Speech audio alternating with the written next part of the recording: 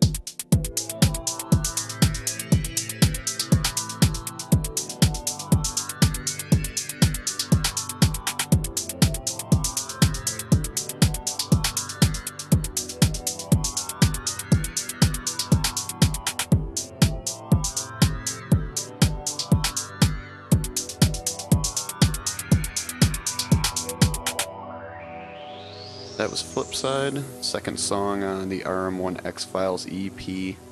I hope you understand what I was talking about now. You can definitely, even though it's house, you can hear the influence of Detroit techno in it. This last track, I think, was definitely more inspired by trip hop. The name of the final track on this EP is Dope on Wax. It's available worldwide on the iTunes Music Store for download. And here it is, Dope on Wax.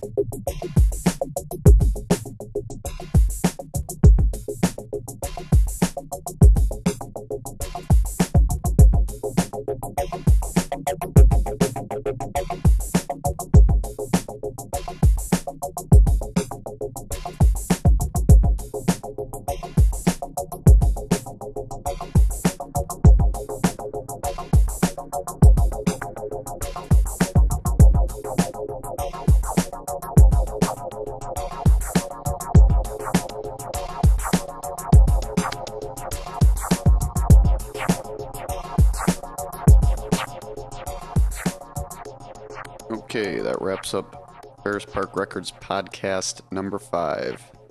We just listened to FPR 003, Vincent Halliburton, RM1 X-Files EP. If you would like more information on Ferris Park Records, please hit us up on the website at www.ferrispark.com or email contact@ferrispark.com. All right, everybody, take care, and we hope you tune in next time. Bye.